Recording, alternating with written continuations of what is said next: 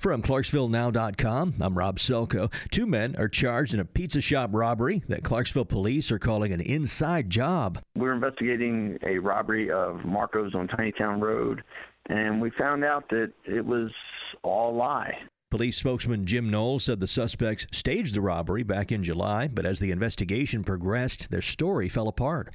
It was an elaborate scheme concocted by one of the Marco's employees, Kyle Dixon, and he had an accomplice, Dylan Tatro, and they just made it all up. Both men were charged with felony theft and making a false report. Survivors are still being pulled from the rubble in Mexico City as rescue operations stretch into a fourth day from a magnitude 7.1 earthquake. 273 people are confirmed dead. An improperly installed part caused a helicopter to crash in Montgomery County, killing the 201st Airborne pilots aboard.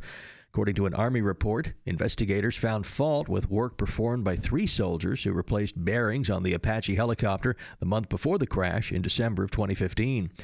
After a 3-week delay, repaving of Madison Street in Clarksville begins this weekend. Work will take place from 6 p.m. to 6 a.m. between Richview Road and University Avenue. That's a 4-mile stretch. It should be complete by Halloween. Download our app for push notifications of breaking news. It's free on the App Store or Google Play.